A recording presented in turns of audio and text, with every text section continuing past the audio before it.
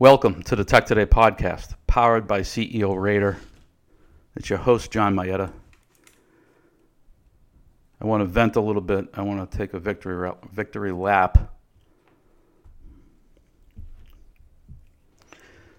You know, we've struggled since we rolled out CEO Raider, the product, the fintech platform, in, kind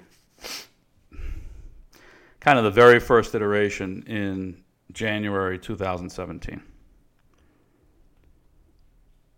Then I think we doubled the size of the content on the platform by like April of 2017. So in my mind, that's more kind of the launch date.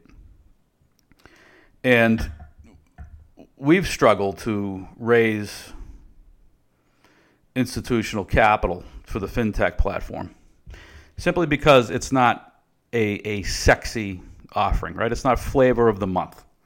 So the venture guys don't get excited about it because the venture guys don't really give a shit about building long-term value. What they do give a shit about is being able to spin something into the next round at a higher multiple and being able to do that quickly, which is one of my beefs with the world of venture. So if someday we're able to effectively scale CEO Raider the way I'd like to scale it,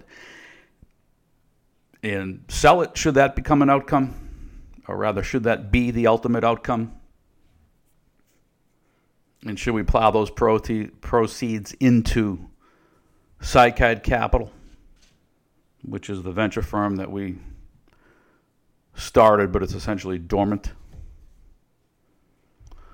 The way I would run venture would be to be aligned with the entrepreneurs that Sidekite would invest in.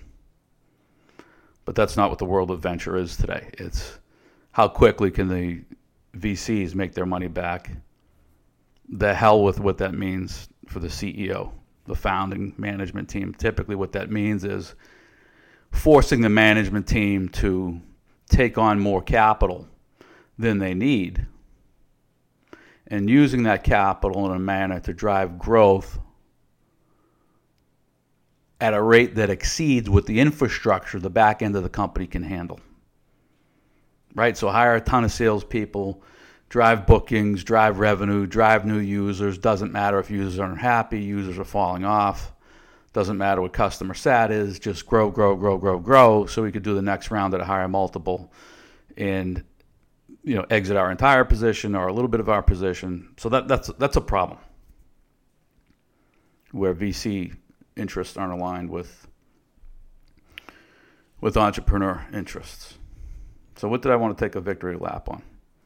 Well, some of this bubble stuff, right? So the EV world. So I know I'm way late on this, where the EV companies have pulled back. But I told you, I don't know when, February, January, maybe Q4 of last year for the first time. Maybe it was last summer.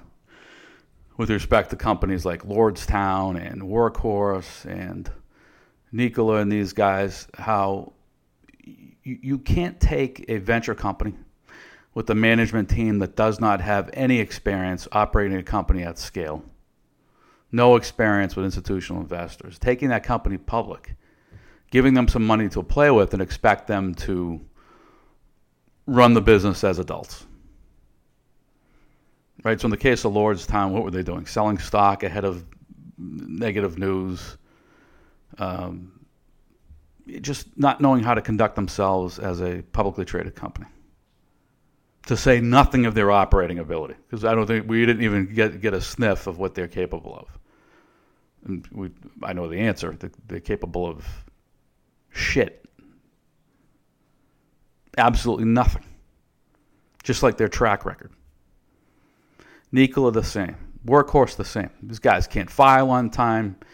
Investor calls or there's a dearth of information.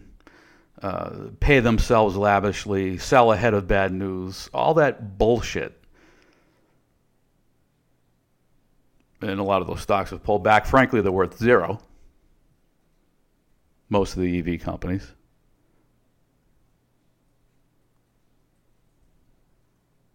There's very few that have real management teams. This is why management teams matter. Someday those stocks, the EV companies that are not led by real people. They will trade back to zero. When Jerome Powell ultimately gets around to doing what he's supposed to be doing rather than protecting his job, he is clearly campaigning for his term to be renewed by Joe Biden in February of 2022. He's not running the Fed as it should be run. Let me go off on that tangent for a minute. QE. QE was supposed to be one and done back in 2009. Oh, we're going to pump money into the economy. We're going to buy treasuries and government agency securities in an effort to ease concerns around the credit market, keep the credit market operating smoothly. We'll get in, we'll get out quickly. A one-time, there's no such thing as a one-time government program. Here we are, some 12, 14 years later with perpetual QE. We may ease back. We may ease back on QE as soon as 2022. Wow, we're going to ease back on QE sometime next year. There shouldn't be QE. We've already got the Fed funds rate at a 0 to 0.25 rate, right? We're less than half of a point at the high end of the range. We've manipulated interest rates enough by having the Fed funds rate at the floor. We need $120 billion in QE a month on top of that.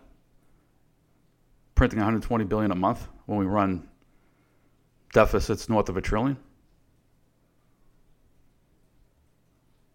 Enough with manipulating rates. Let the rates float. Let's get back in the black as a country. But nope, we've got to keep the equity market inflated. We've got to inflate prices so that we can inflate tax revenue back into the fiscal side so that we can pay down the debt, which is at a fixed rate, i.e. inflate the debt away, which I've said 1,000 times. I think people are starting to catch on that that's the strategy of the Fed, is actually to inflate the debt away. So the delicate tightrope that they're trying to walk, this is the Fed now, along with Congress and the White House, is maximize inflation to the point where we can minimize the interest payments on the debt, but don't have so much inflation that the public gets so pissed off that we get voted out during the midterms of 2022 and out of the White House in 2024. So max inflation just below the point where we get voted out of office. And that's a delicate tightrope to walk, and there's no such thing as being able to walk that tightrope. It will not happen. So the Fed ultimately will be behind the curve of inflation. They will lose control. As I've said a number of times and written a number of times, inflation is well north of the 5% that gets reported in the CPI. So whatever it'll be next month when they report June's numbers, north of 6. The real numbers, double digits in the real economy. When you look at everything, when you look at oil, when you look at lumber, when you look at housing, when you look at metals, when you look at finished goods across the board, it's double-digit increases. Equities are in there. Typically when you have inflation first, it's equities and things like this. Artwork, classic cars. Then it creeps into everyday goods. And I think that's the part where we're at the early stage, is the daily expenditures. Time will tell. I don't buy the transitory stuff, as you all know. It's here to stay. It's not going away. That's all for now. See you next time.